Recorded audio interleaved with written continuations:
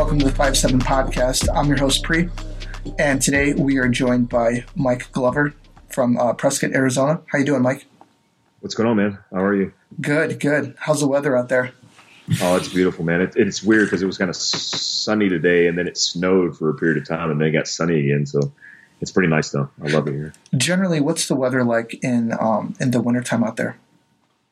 It's typically in the 40s and 50s. Typically gets down in the freezing temperatures at night, but it's just, you're at 5,000 feet, so you get the sun, so it just stays warm enough in the sun. It's perfect temperature.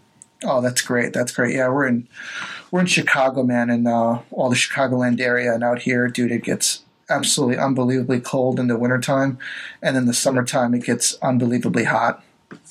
You had that brutal cold snap recently that was like negative, brutal. Yeah. They said it got down to like minus 52 or something like that, and they practically closed down. They were closed. Everywhere was practically closed down. You know, it's really crazy because they were showing pictures of it. You know, like Chicago from a distance, and it looked like somebody built like a gigantic city on the North Pole.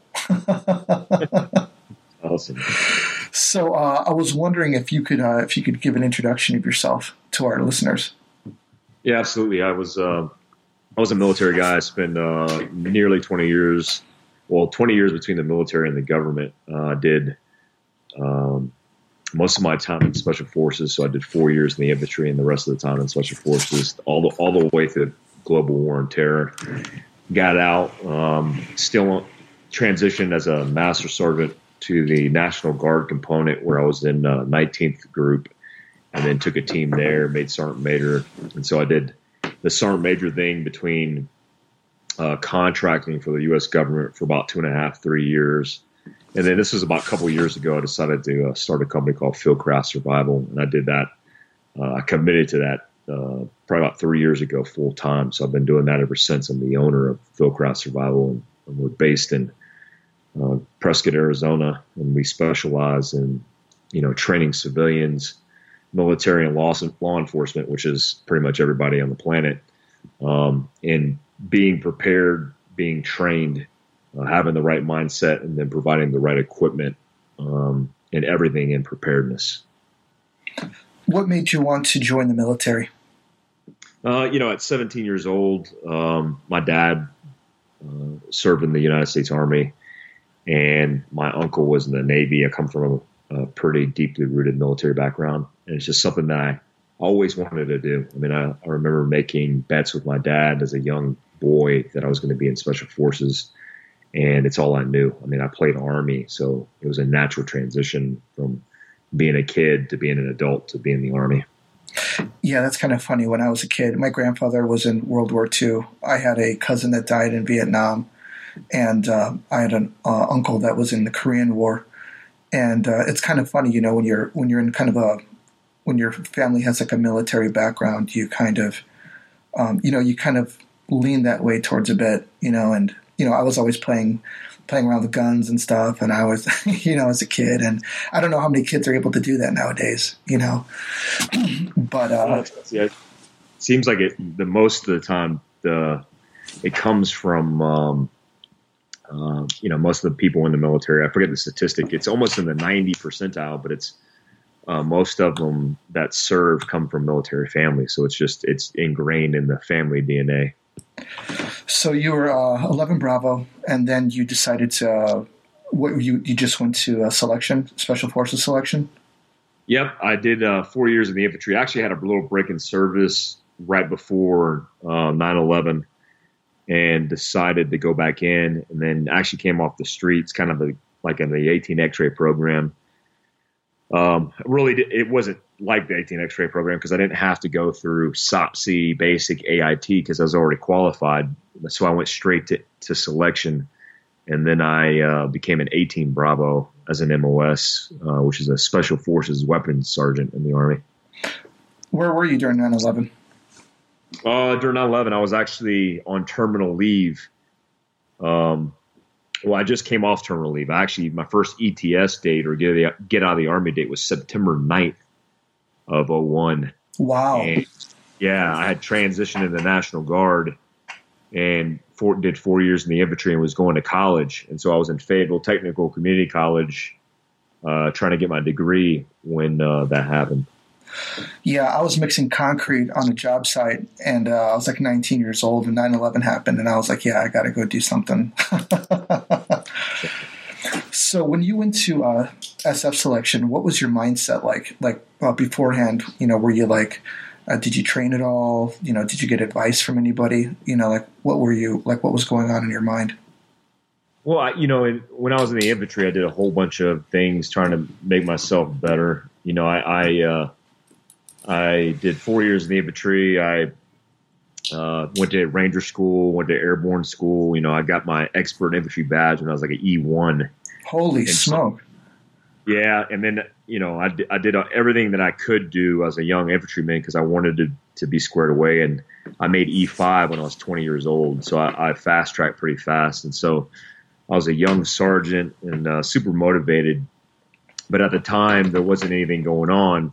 So obviously, with nothing going on, I decided to get out because, I joined the Army to fight and, represent the nation in that capacity. And obviously, there was nothing going on in that time period. So I committed to getting out. And shortly thereafter was trying my best to get back in. So I would say from like maybe today and like back then, how was your fitness? Like, how did you train, say maybe 20 years ago to how you train today? It's a big difference. I was pretty smart on physical fitness, but a lot of things that I teach today, I learned those hard lessons. Like I had a young man come to my business today, and I gave him a physical fitness test. And back in the day, you just kind of suck it up and drive on. That was kind of the motive. That was the way you did everything to get through something. And nutritionally, if you were in pain, they told you just to drink more water. Yeah. It was always drink water. When in doubt, drink water. And so, nutritionally, I've definitely advanced as an athlete or as a person just in doing the research. And so that transition happened in my special operations career. But I was really fit as a young infantry guy. I mean, I used to max out the PT test. I do 100 push-ups, 100 sit-ups easily, and then max my run typically. And so I was always in decent shape, and I could carry a ruck. And, for anybody who's been in combat arms of the infantry or even the military knows that if you could do physical training and you do it well, that's really half the battle because you're gauged a lot based off your physical fitness level. So I've definitely come a long way since then. Not as in good a shape as I used to be, but I've gotten smarter in my old age as far as developing as a person. And, but I would always say that as a young guy, I was prepared for, everything and then learned a lot of hard lessons along the way that made me who I am today. What kind of workouts were you doing, say, maybe 20 years ago compared to what you're doing today? A good example would be, a great example would be something I just talked about with this kid today was a long time ago, we used to think that to get better at running, you had to run. And ironically enough, it's not the case. Like running as in just running doesn't do a lot for you because you're not stressing your body. You're not stressing your central nervous system or your heart rate, which in turn is how you maximize your cardiovascular output or increase your VO2 max. And so now, or even in my special operations career, I started learning that high intensity interval training, which can be done in short spurts of, running at a fast pace, at a high intensity with a high heart rate, and then followed by a period of recovery, and then setting that or repping that for about 10 sets, which you could accomplish in about 20 minutes, is scientifically proven to be more advantageous in cardiovascular output. And so if you want to increase your cardiovascular fitness, that's the way to do it. Well, when I was young, it was just like, hey, if you want to get better at running, just run harder. Well, that's not how you do it. There's actually a science behind it. And Tabata and high intensity interval training, CrossFit. That's why these things have become so popular, because that's how you see vast cardiovascular results, by doing those kind of things. It's a whole working smarter, not harder thing. Are you a CrossFit fan? I am to an extent. I actually got level 1 certified, over a decade ago, before CrossFit even was really mainstream, and I took a lot from it. And I'm more about the endurance versions of it. Like they used to have like a CrossFit endurance or CrossFit, military athlete. Those kind of things I'm into. The only problem I've seen in CrossFit is the amount of injuries that could take place with young men and women who aren't, guys and gals start gyms and CrossFit with minimal training, and then if they're bad coaches, a lot of people will get injured.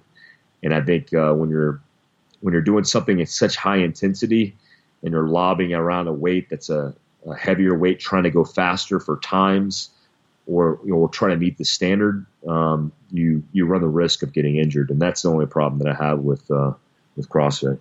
Something I've noticed about CrossFit, it seems that, like you said, it seems like everybody's like in a race for something, and well, I guess in a competition that's okay, but that doesn't really seem conducive to having an effective workout. Do you know what I mean? No, 100%, and I agree. I actually educate people on this.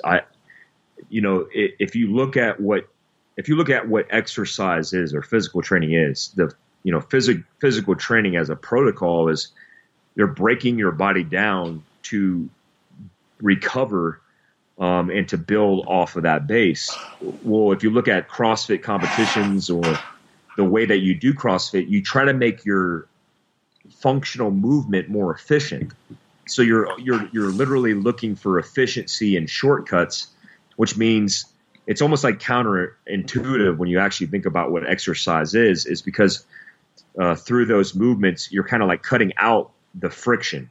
And so that friction is what you're looking for. And so when you add a time standard to it, which is to me a problem, when you add a time standard to a clean, to an overhead press, to all these dynamic movements, and then you add more reps, which is the ultimate way that you measure performance in CrossFit, which is via time and via reps, you run the risk of, one, injury, but two, of becoming so efficient that it defeats the purpose of kind of training period. And, guys and gals who do CrossFit, they're super fit, but there comes a point to where you kind of have to evolve. And if you're getting so efficient at the movement, which kind of defeats the purpose of breaking yourself down, then you have to ask yourself, is that the end all be all? And I think CrossFit in one spectrum of working out, which is like kind of like one way to do it.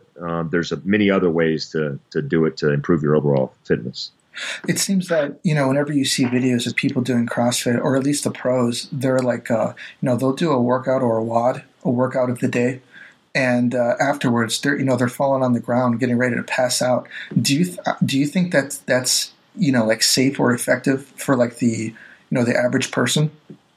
Absolutely not. I mean, it's not. I mean, the bottom line is there's so many things leading up to that point that you need to focus on. One of them would be Olympic weightlifting, for example. And I think when you're doing, when you're looking at functional movement and you're looking at strict Olympic style lifting, it's very regimented and it's very slow and deliberate as far as the overall, when you compare it to CrossFit. And so when you turn Olympic style lifts, which are very dangerous in the first place as far as injury, and you take a novice person and then you accelerate it through timeline, you run the risk of seriously debilitating people for life. And that's pretty scary. Yeah. I mean, a lot of stuff, when you're doing like the rings and stuff, I mean, I could see people dislocating a shoulder trying to do that stuff. Oh, absolutely. I've seen dudes completely rip their shoulders out of sockets. I've even had some injuries from CrossFit with my elbow. And, there's a certain segment of our population that, they work in cubicles. I mean, they work corporate jobs, and their job isn't to be physical. And so I get it. I get the catch. I get the allure of CrossFit. But as a special operations guy, or as a firefighter, or as a police officer, or somebody who does something physical for a living, I would never run that risk. I would never take that chance. What advice would you have for people who do sit in a cubicle, all day, and they want to get it, they want to work out? Like, how would you advise them to work out effectively? I think a sedentary life, which is, more so than ever in history, we're living more sedentary lives because of technology. The information and technology field is it's the fastest growing and the largest demographic of career fields in the nation. I think when you live a 9 to 5 sedentary life, and then the highlight of your day is that 1 hour of physical movement and activity, you have to really focus that on being fit the right way. And what I always tell people is it's not, you can't think about what you're actually doing in the gym as a way to measure overall performance or health and fitness, but look at what that 1 hour does for you the rest of the day. So I tell people to focus on that high intensity interval training, focus on shocking that central nervous system, because if you do that, it kind of disrupts your physical system to be able to burn calories over the long haul. In a sedentary life, I'm not a big fan of chest and tries, back and bis, legs and abs.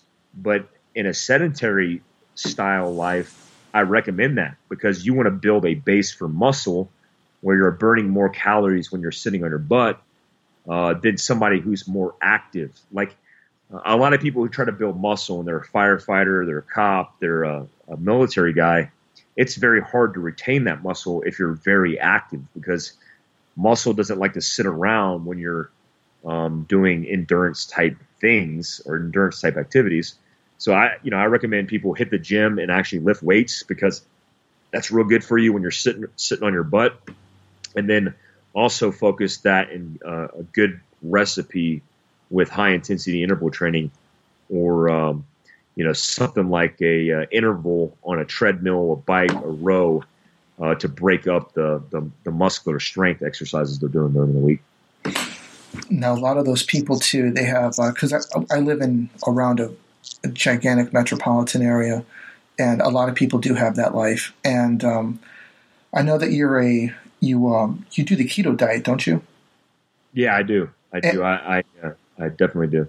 And I was wondering if you could talk about the keto diet and, precisely, like what it is and how you have incorporated it into your life, because it seems there's a lot of misconceptions about it. And, some people say that, they're like, well, you should have, more carbs in your diet. And I don't believe in a diet that has, no carbs and no fat. And from what I know, the keto diet is a high fat diet, isn't it?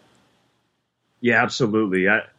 So the keto diet, you're absolutely right. There's a lot of miseducation and misinformation about what it is to begin with. I mean, a lot of people can confuse the keto diet with the Atkins diet, where it's the Atkins diet is nothing but high in fat, saturated fat, but high in protein, as opposed to the keto diet, which is high in fat. It's about 60 to 70% of your overall diet is polymonosaturated fat or saturated fats. And the key component to understand is, ancestrally we evolved through feast and famine. We evolved in these primal states where we hunted and we gathered, and there would be periods where we wouldn't, we'd go on a hunt and then we wouldn't be successful. And so we come back to the village, or we come back to our people, and we would have a period of famine, or we go out and we'd be successful, and then we would feast a large amount of not just meat, but organ meat, brain meat, tendons, basically the entire animal in different segments, which means that we were eating not just protein, but vitamins and essential amino acids and minerals that we were sourcing from the animals that we were eating. So partly it's primal. So what the keto diet is some people consider a metabolic reset, and I'd agree to that, and I'll explain that in a second. But what it is when you deplete your body of carbohydrates and sugars, you are essentially running your body out of glycogen. And your body has a great way of adapting to that by utilizing and leveraging the fat cells or triglycerides in fat to resource as an energy. And what it's doing is, instead of utilizing that glycogen or that carbohydrate, which has a short, flash to burn, it's utilizing the triglyceride that's inside the fat in order to feed your organs, your brain, and your body. And the way you accomplish this is through ketones that basically fill your bloodstream, that your body adapts to and develops more of in order to compensate for the lack of carbohydrates and sugar. And what I always try to remind people is, before a few revolutions, one of them being the Industrial Revolution, but also the Agricultural Revolution, we didn't eat carbohydrates the way we eat carbohydrates now. In fact, a lot of the food that we ate, it was natural whole foods. And the way we sourced our sugar was in fructose from fruit. But it was limited in resources, and we didn't have Doritos and Rice Krispie treats. And even what we see is healthier foods like multi-grain anything. People don't understand that multi-grain in a lot of ways is a refined carbohydrate that essentially our bodies treat as sugar. So carbohydrates is basically a super fuel that our system isn't used to operating with. So prior to the early 1900s, we didn't have that. So the problem is, now that we have gotten used to it, we go through this roller coaster of physical distress because our blood sugar is out of whack. The statistics I like to throw around is 100 million people out of a population of a few hundred million people. It's actually closer. I think it's closer to 270 million people in the United States. 100 million people, 1/3 of our population, has type 2 diabetes, which is onset diabetes, or on their way to type 2 diabetes, which means they're pre-diabetic. In the next 5 years, they'll be diagnosed with type 2. 100 million people. Wow. 37. The statistic is 39.7 people.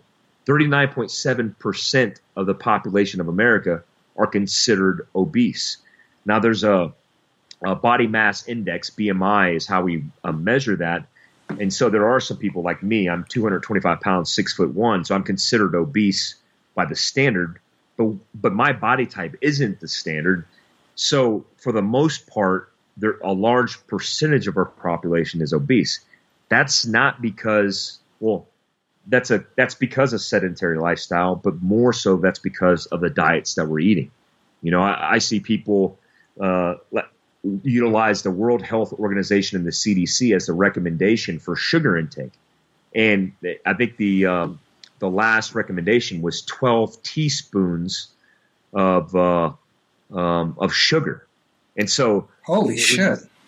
Yeah, 12 teaspoons. And so when you look at, which I think equates to 50 grams. So when you look at the overall health state of our nation, people are not healthy. And then I recommend the keto diet because it's a metabolic reset.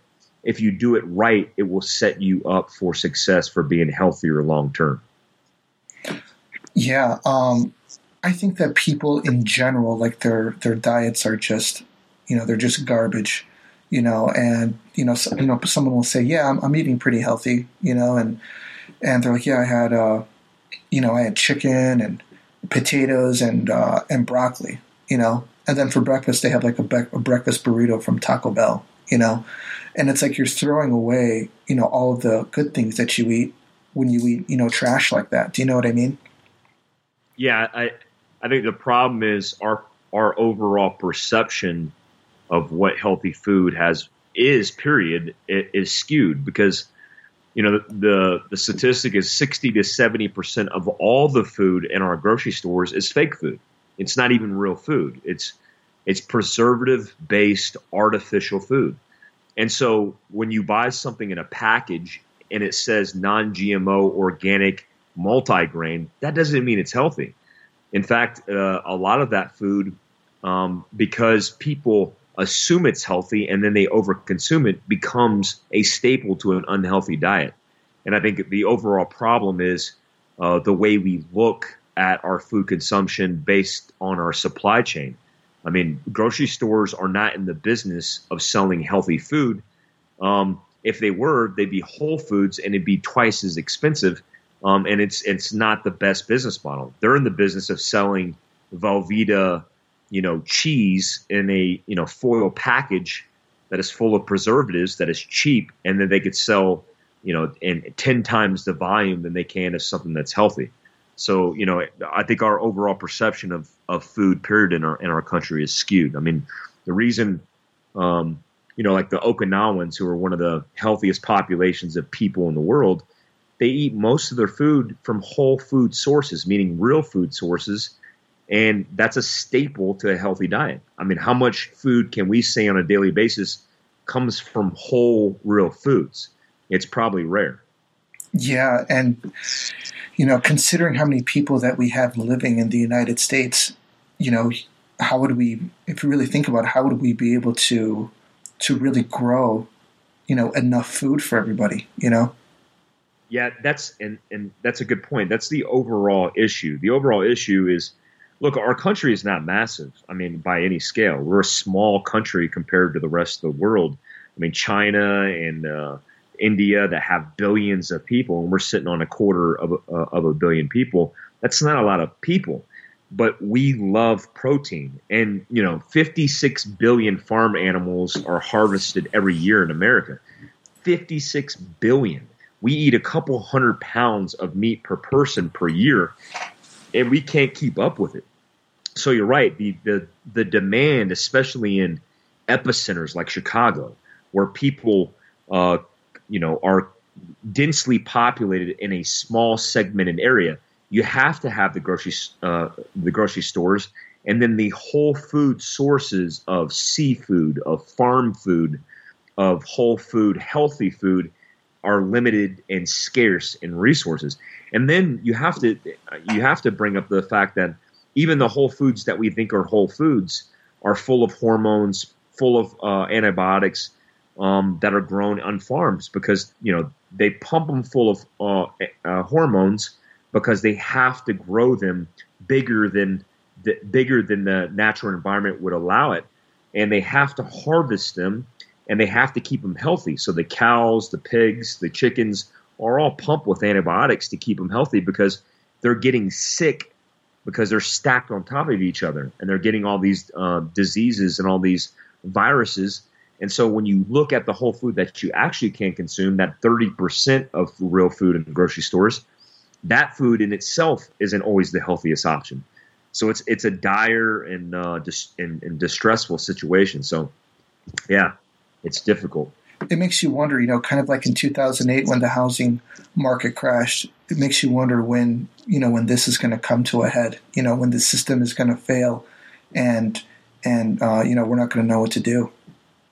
Well, I think it's already failing, and the result that you track is how many people die every year of heart disease. And that number is about 600,000 people a year. It's the leading cause of death in America, and including cancer. So if you take cancer and you take heart disease, over 1 million people a year in America alone die of this, and so that's the direct result. There's other variables involved, but if you look at the amount of time you spend consuming food, and then the impact it has on health. The overall impression, and I think the science will tell you that it's already showing in the fact that it's killing our country. I mean, it's killing us. Yeah, especially when you turn on the TV and Wendy's has a commercial for a triple Baconator, and you look at all that cheese and shit. It's like, oh my god, it's unbelievable. Yeah, I mean the food market's doing very well in America, and it always has, and the fast food industry leads that charge. I mean, it's ironic to me that when we talk about the gun community, for example, we attack the gun community because of its association with mass shooters. But do we question McDonald's? Or do we question Coca-Cola? There's actually an interesting statistic that says if you drink one Coca-Cola per day, you increase your chance of type 2 diabetes by 40%. That's a huge and alarming statistic. And so if you actually cared about the people when analyzing these statistics as a way to debate the issues, then you would immediately start attacking not the gun industry, because the gun industry doesn't kill a lot of people as compared to the industries of fast food and all the unhealthy things that we're putting in our body. Don't they say that cheese is the leading agent to causing heart attacks in the United States? Cheddar cheese. Yeah. Well, I mean, if you look at especially if you look at the preservatives in cheese, the natural cheese has a lot of benefits to your natural biome, your gut biome. Has a lot of good fat properties, has a lot of good bacteria. That's good for a whole bunch of a myriad of health benefits. But when you look at cheese as a staple pasteurized cheese, the majority of it's fake cheese. In fact, the slices of cheese that you get that's in the little pieces of plastic isn't even real cheese. What it is it's pasteurized, preservative-packed fake cheese, and then they turn it into a liquid, and then they solidify it, and then they slice it like it's real cheese. Wow. I recommend, especially even in the keto diet, which a big allotment of your fat comes from dairy. Look, I'm a big fan of dairy when it's all natural. And it has a lot of huge health benefits. But when you take all the fake cheese that's being pumped into our school systems, our grocery stores, our institutions, it's literally killing us. I mean, it's literally putting our country down. How are you able to say in your military? How long have you been doing the keto diet? What's interesting is I've done the keto diet on and off for about 15 years, and I started doing the keto diet overseas because of the way that we operated, where if we did reverse cycle, we wouldn't eat for 12 to 16 hours. And then when we did eat, we didn't have a lot of food options. And to stay eating clean, we could allocate a specific amount of fats, and that would allow us to operate. And so you could eat clean, stay lean, and have high performance. What people don't understand is when you're in a state of ketosis, you have a lot of good cognitive clarity in the way you think because you're not cluttered by all the glycogen that's flushing through your brain because of the inconsistencies in your insulin level, changing your blood sugar constantly. And so you don't go through these vicious cycles of these great ups where you're on this sugar high and then followed by this significant crash. You're really even in your energy level. You don't have an appetite, so you don't crave food because that mechanism of craving comes from sugar. When sugar's in your system, you crave it because it's a drug. What people don't understand is sugar is more addictive than cocaine. And so the reason why when you walk by a candy aisle or you smell a donut or, you see your favorite pastry, the reason you crave it like a drug is because it is a drug. It releases the same chemicals that cocaine releases in your system and has a more impactful, more significant impact to that craving system because your body depends on it for survival. And so when you reduce that or eliminate that, it reduces that craving, making you more clear, almost clairvoyant in a sense, just to over dramatize it. But it actually has a lot of benefits outside of the physical benefits. So between that 12 and 16 hours, what do you use to sustain yourself, especially if you're operating at a high level? Absolutely nothing. You don't need it. And the way that your body, here's how it works. And everybody who does the keto diet, what I recommend is, one, you start getting into intermittent fasting, which is a fast of not eating. You could have coffee, you could have tea, you could have water, but you don't eat for 12 to 16 hours, which is easy because sleep is included in that fast. And what people don't realize is your body is very efficient at storing glycogen. In fact, your organs are a safe haven for glycogen stores. So even to get in ketosis, it's very difficult to do because your body is full of this carbohydrate on board as an energy source. So when you're looking at 12 to 16 hours not eating, your body is trickling the glycogen that it has on board that's not readily available through your liver, but through your organs, providing you energy, but being very tactful at utilizing the levels of triglycerides and the fat that's flowing through your body. And you will be hungry when you start it off for the first time, but your body adapts, and then you start losing the cravings, and then you start getting very good at performing. Now, what I will tell people is you're allowed 50 grams of carbohydrates typically a day, and that the reason you're allotted that, which to put in perspective, 50 grams of carbohydrates would be like a protein bar has about 17 to 25 grams of glycogen in it, or carbohydrates in it. So you could get away with eating a couple of those and still be okay. The key is not to take you out of ketosis. But when you're operating and you're doing high performance activity, there's nothing wrong with upping your carbohydrates. Sugar is the enemy. You don't need sugar. But your carbohydrates, you could uptake your carbohydrates. And then if you really have to, you could take sugar, but always source your sugar from natural foods like fruit. Fructose is a perfect source of high energy sugar that could be leveraged to get it into your bloodstream and then use it on board for an immediate fuel store that you'll burn immediately with perceived energy. And that way it's not stored as glycogen after the fact. I think I do something somewhat similar to that because I normally eat at like 5 or 6 p.m. and then I'll wake up at like 7, and then I'll have a yogurt and a little oatmeal, and like if I'm going for a run, and then I'll have a little cutie, like one of those orange halos, mm-hmm. and then it's like, like you said, it's like cocaine, dude, and I'm like awake after that. I go for a run, and it kind of like fuels me.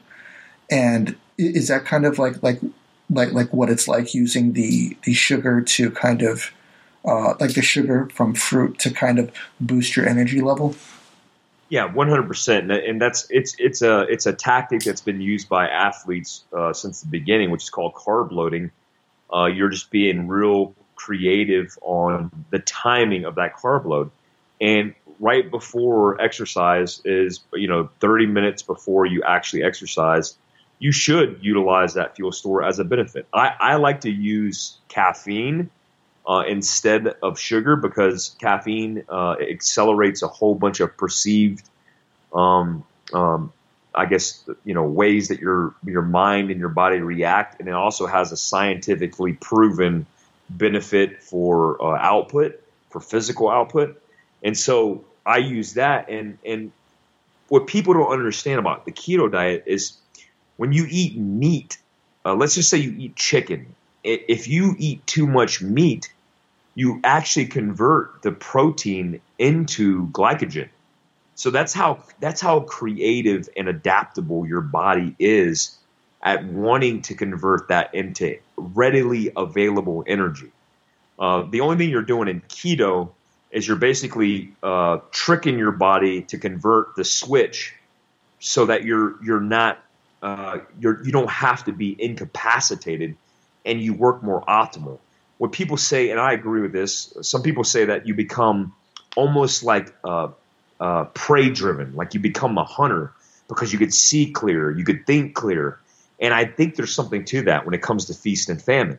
When you're hungry because you haven't eaten, you're more focused and you're more driven, and you could think clearer and you could see better, and all your senses aren't distracted by this feast because you're craving it. And then when you eat it, you can go through this period of feast. And so what I tell people who are doing the keto diet cold turkey is have a cheat day. Have a cheat day where you eat whatever you want to eat, and then do a 24-hour fast after you do that to clean your system and to get back into keto, and go through that feast and famine phase, the most natural and primal way that we used to live, and you'll be closer to feeling healthy, and you'll see the results in all your statistics. I mean, your blood, your cholesterol, everything will be better. I'm a big believer in it, but I'm a believer in it because it's science. It's not because it's theoretical. Sure. When you fast, say a 24-hour fast, like how does that go? What do you drink anything? Do you drink carbs? What do you do? Absolutely. So what's interesting about the fasting thing is the Army has made us good at fasting. When you're in the Army and you go to bed at 9, 10 o'clock at night, you wake up and you do PT at 6:30 in the morning. Right. Well, we never ate breakfast before we PT'd. So you're actually doing fasted cardio, which is really beneficial to your health. That's why we stayed so lean, because you don't have glycogen on board. So what you're burning is fat immediately when you start doing cardiovascular output. And so we ate breakfast afterwards, and then we did essentially a 12-hour fast. So when you fast 12, 16, 24 hours, you don't eat anything. The only thing you put in your body is water, tea, or coffee. And it's the benefit is the biggest benefit, and the best way to describe this is when you fast, you are giving your body a break. When your body gets a break, there's a natural process that takes place. The best way to describe it is essentially your organs shrink. Your intestines shrink because nothing's going through it. Well, in the reintroduction of food, you get this vascular flush of blood rushing through your organs. When that happens, that is a natural antioxidant and a natural way to rid your body of carcinogens. It is proven that fasting increases your ability to overcome cancers, carcinogens, and all these toxins that are put in our body, because you're giving your body a break and allowing all this bad stuff that's collected in your body to be flushed out with the input of that reintroduction of carbohydrates. So fasting, the way I do it is 5 days a week. I do 12 to 16-hour fast, and 1 day a week, because I'll have a cheat day on Sunday. I'll do a 24-hour fast on Monday. And so if I go to bed if I eat dinner, I usually have a late dinner that Sunday and eat whatever I want. I'm carb loading. I mean, I'm eating whatever I want. Well, when I eat a really crappy meal full of carbohydrates, when I wake up and I'm used to fasting, I'm not hungry until the next day. And so if I ate my last meal at 8 o'clock that night, I only have to wait till 8 o'clock that night to eat my next meal. And I fasted for a 24 hour period. And it's not bad. It's actually a really easy fast, because your body's not used to having all those carbs on board. And then you cheated, and now you have a crap ton of carbohydrates on board, and you're not even hungry. In fact, after going from keto to back and forth, your system does not like you eating a lot of crap or a lot of carbohydrates. You don't even want to go back, because you like how you feel. For the most part, the experience that I've had and people have had is you like how you feel on keto, and so you don't want to ever go back to eating regular. It's so interesting, when you start talking about, the science and, how the body works, and, trying to, optimize it in a way. It's really interesting when you really start getting into it. So how did Fieldcraft Survival start? How did you, where did that take place at? When I started Fieldcraft Survival, I was actually in a Connex shipping container in Pakistan, and I was doing a contract for the government, and I was miserable, man. I mean, I got paid really well. I mean, I made a lot of money overseas for doing my job, but I wasn't happy. I wasn't fulfilled.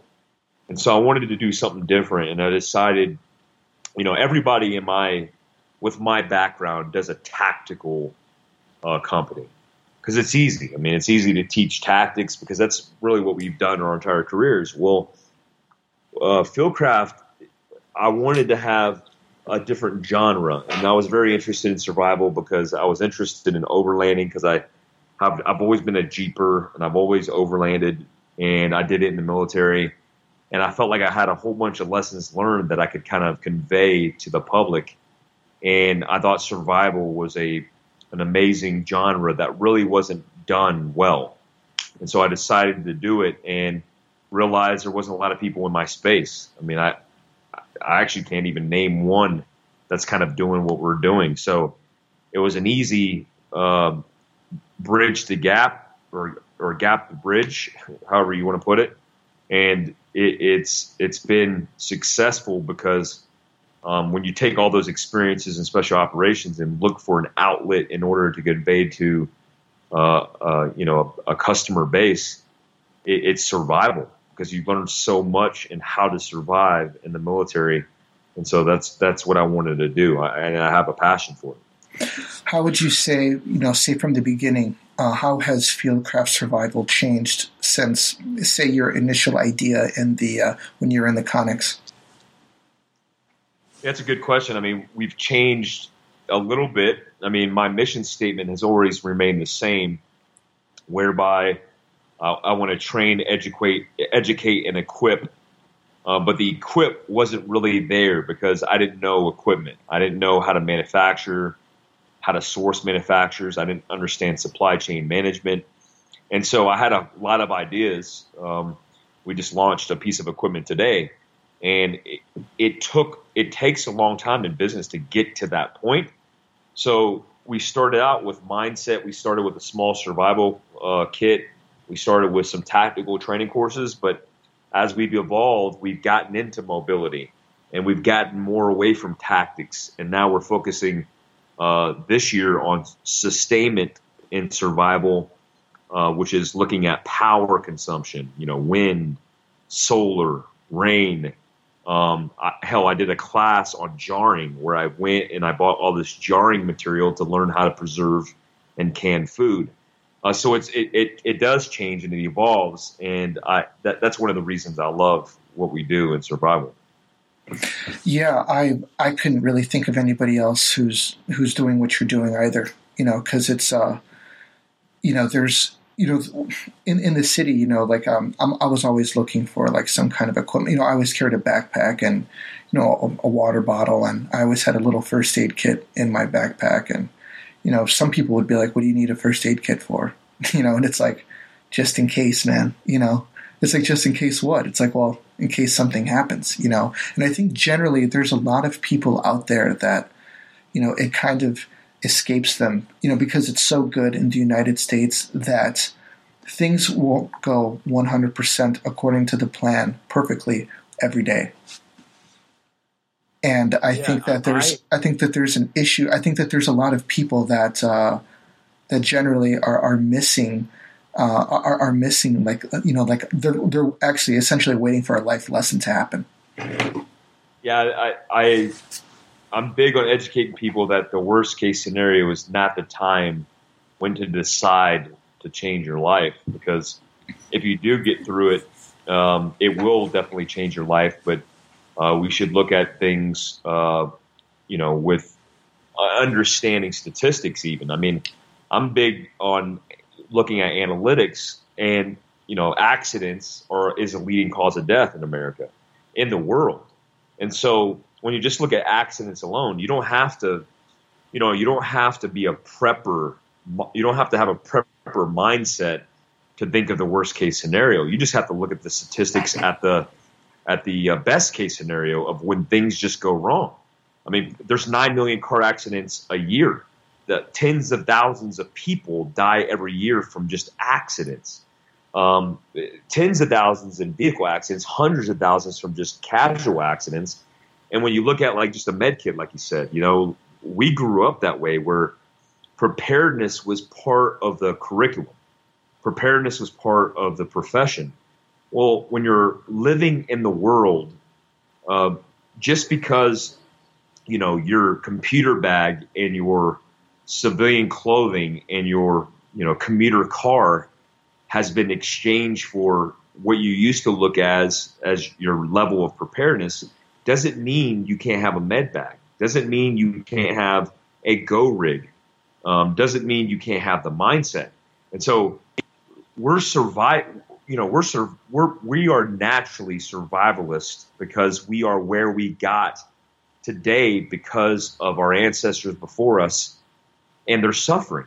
I mean, if it wasn't for their suffering and their willingness to survive, we wouldn't be in the flesh and bones that we're in today.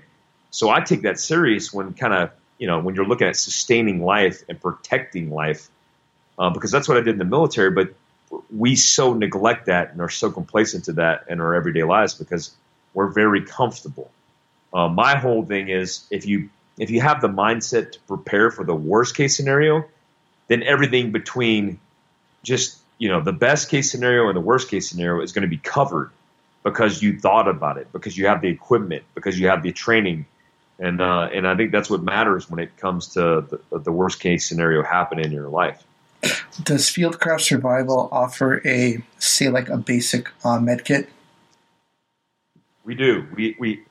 We have, you know, I would consider the basic med kit the Stop the Bleed med kit. We have it's called the BHRK, the Basic Hemorrhage Response Kit, and it's a small med kit that stops the bleed. That, in conjunction with a CAT tourniquet, which we sell as well, is a large equipment gap in stopping what we see on an everyday basis in accidents, in everyday bleeds. So yeah, we have everything from that to the advancement of that, and I think it's important. I know there's another tourniquet out there. What's it called, man? It's called the RATS tourniquet.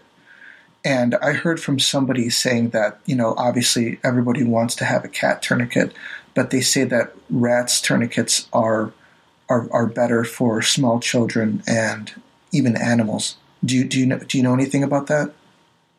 Yeah. So the guy who made the RATS tourniquet's a friend of mine, and I'm in agreement with that. I mean, look, the CAT tourniquet, the combat application tourniquet made by North American Rescue, they have the new Gen 7 now. It's a very good tourniquet. It's the same current tourniquet that I use in combat.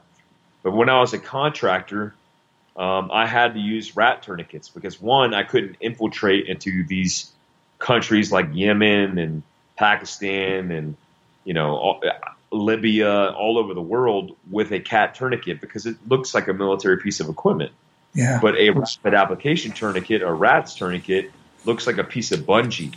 And so when you look at, there is some inconsistencies and some problems that RAT has had in trying to get validated, and it's for a good reason. But I think when you look at the overall capabilities, it's quite capable of stopping the bleed.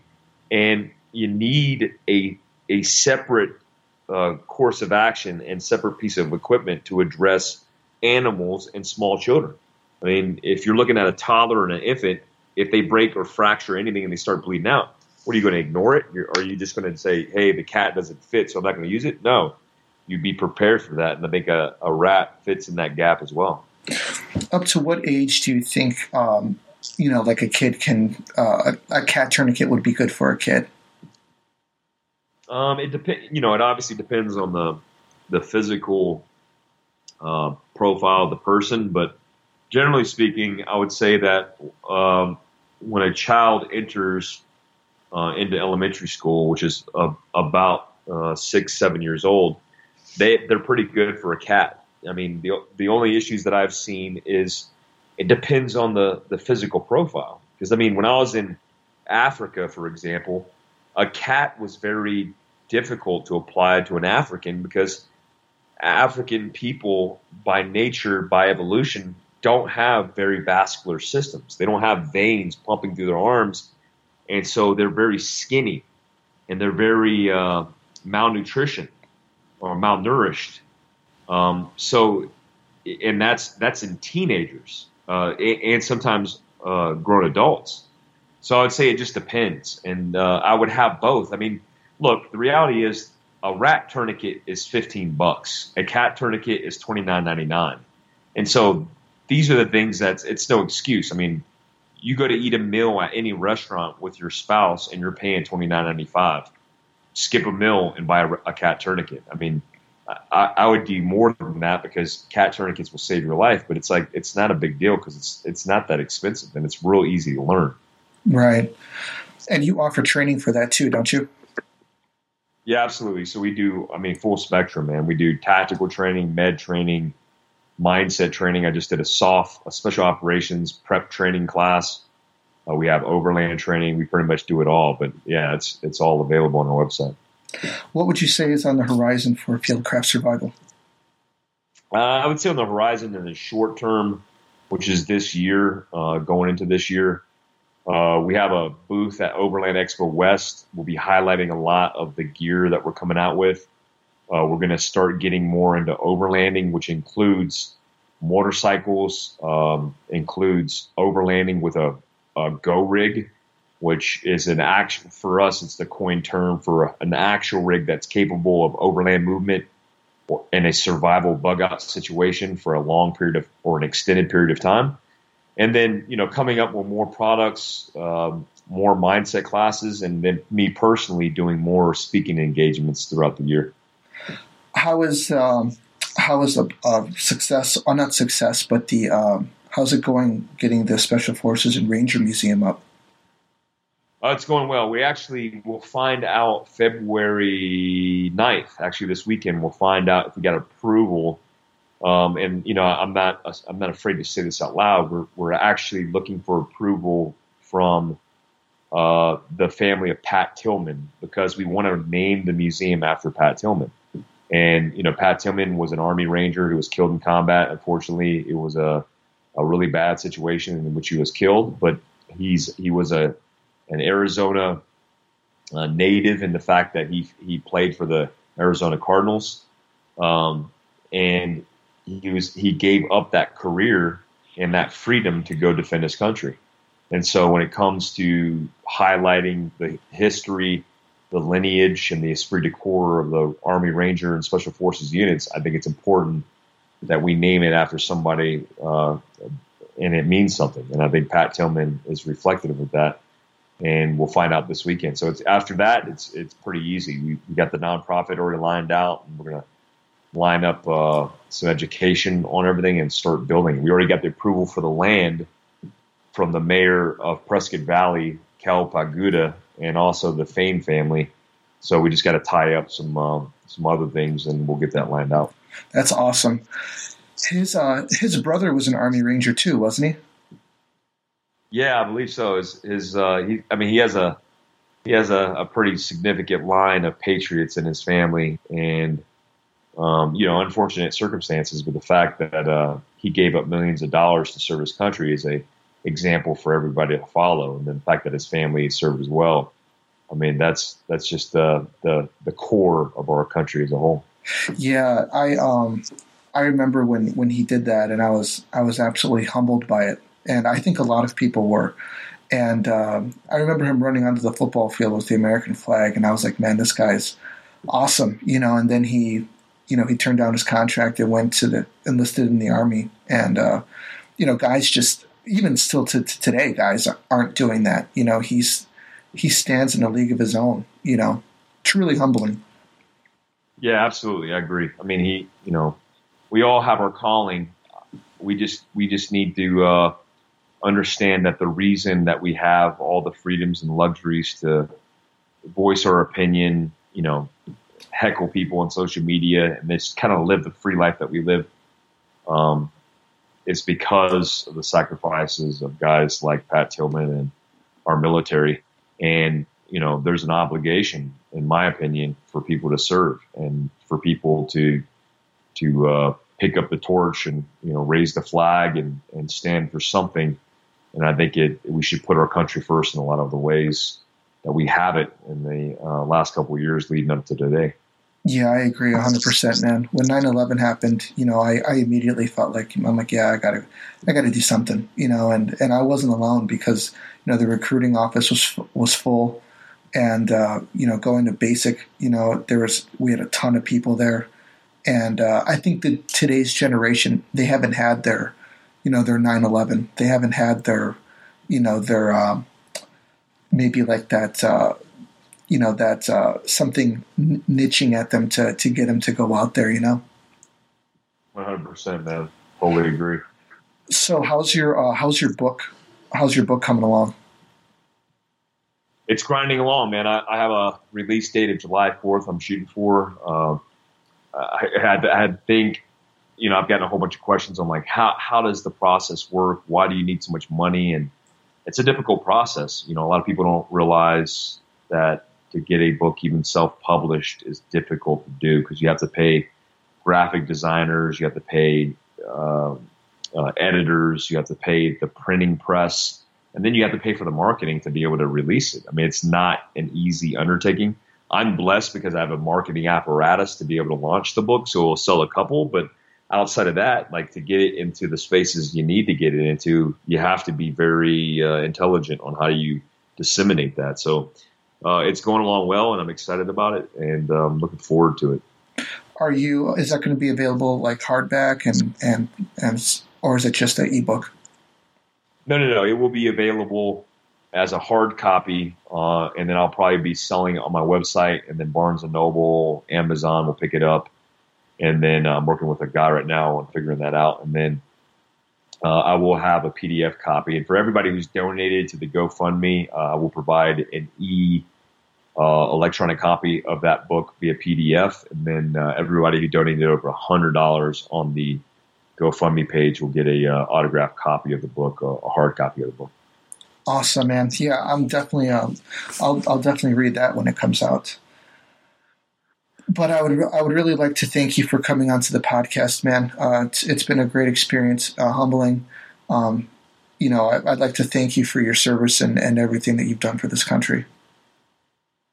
No, thank you, man. Thanks for having me, and thanks for what you're doing. I think just continuing to educate, and continuing to speak with an opinion and voice, and and narrowing kind of the things that you talk about in your podcast is important to highlight.